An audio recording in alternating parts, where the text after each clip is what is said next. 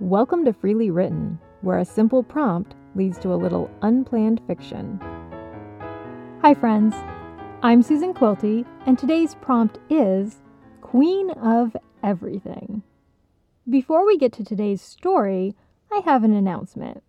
To keep myself from going too crazy during the busy holiday season, new episodes of Freely Written will now be released every 2 weeks instead of weekly, at least through November and December.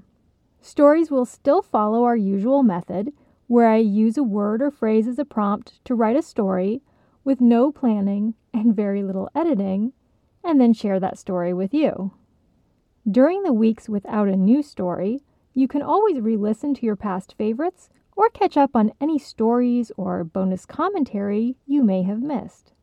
Now, on to today's prompt, Queen of Everything. This prompt came about because I saw a picture that reminded me of a journal I'd once been given that said Queen of Everything on the cover. I don't know whatever happened to that journal, but it sounds like a good phrase to prompt a story. Let's see how that turned out. Queen of Everything.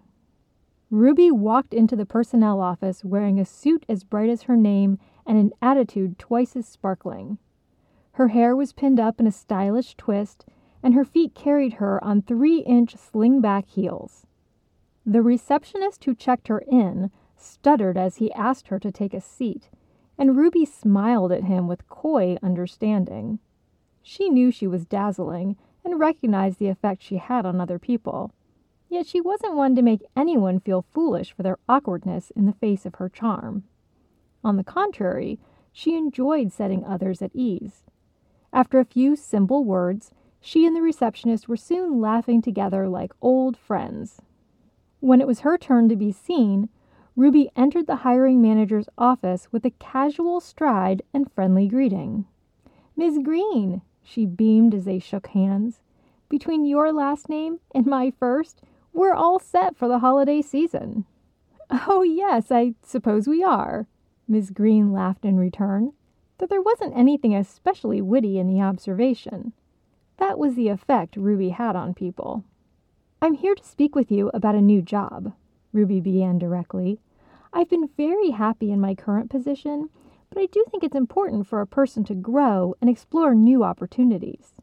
"Very important indeed," Ms. Green nodded wisely, her eyes clinging to Ruby's pleasant face before turning to reference her computer screen. "You've had a rather illustrious career with us," Miss Green continued, scrolling through Ruby's sterling employment history. "You began in our social media department, where you became a community wizard, then spent a year in sales, where you reached marketing rockstar." "Yes, those were lovely days," Ruby reminisced fondly. "I moved into human resources after that."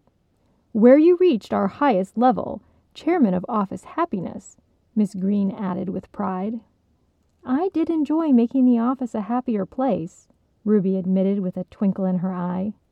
"And now, in our publishing division, you've climbed all the way up to editor extraordinaire," Ms. Green crowed, giving Ruby a moment to blush and cast her eyes downward demurely. Ruby was not shy of her success, but she was worldly enough to realize that a bit of well-timed modesty kept her from appearing boastful and made it easier for others to sing her praises without jealousy. Ms. Green nodded, approving of Ruby's reaction, whether it was feigned or not. "After all the success you've found," she went on brightly, "I believe it's time to take a wider approach to your career with us."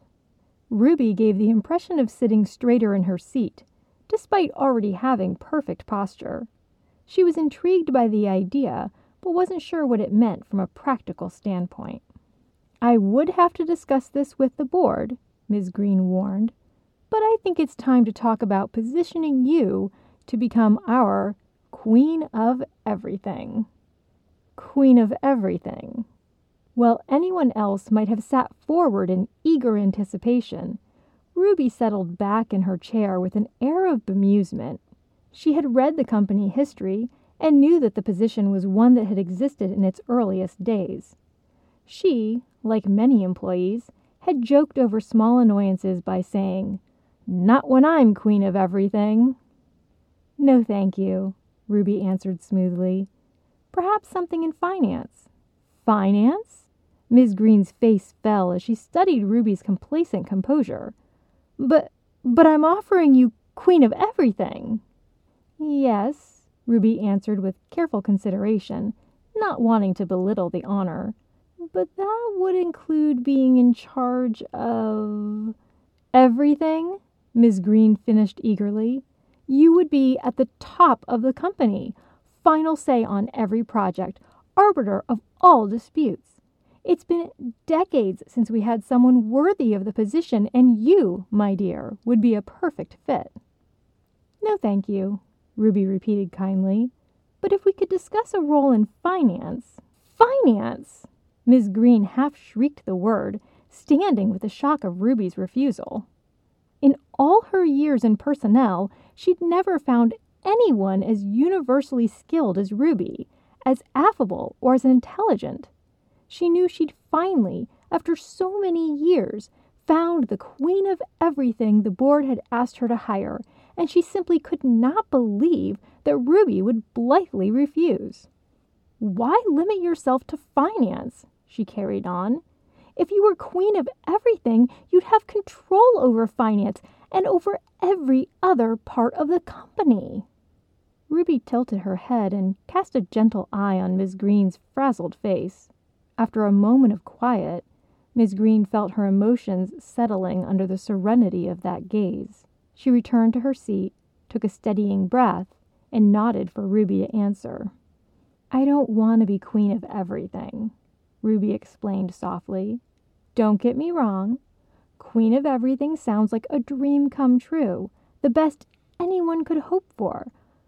But then I would be in charge of, well, everything.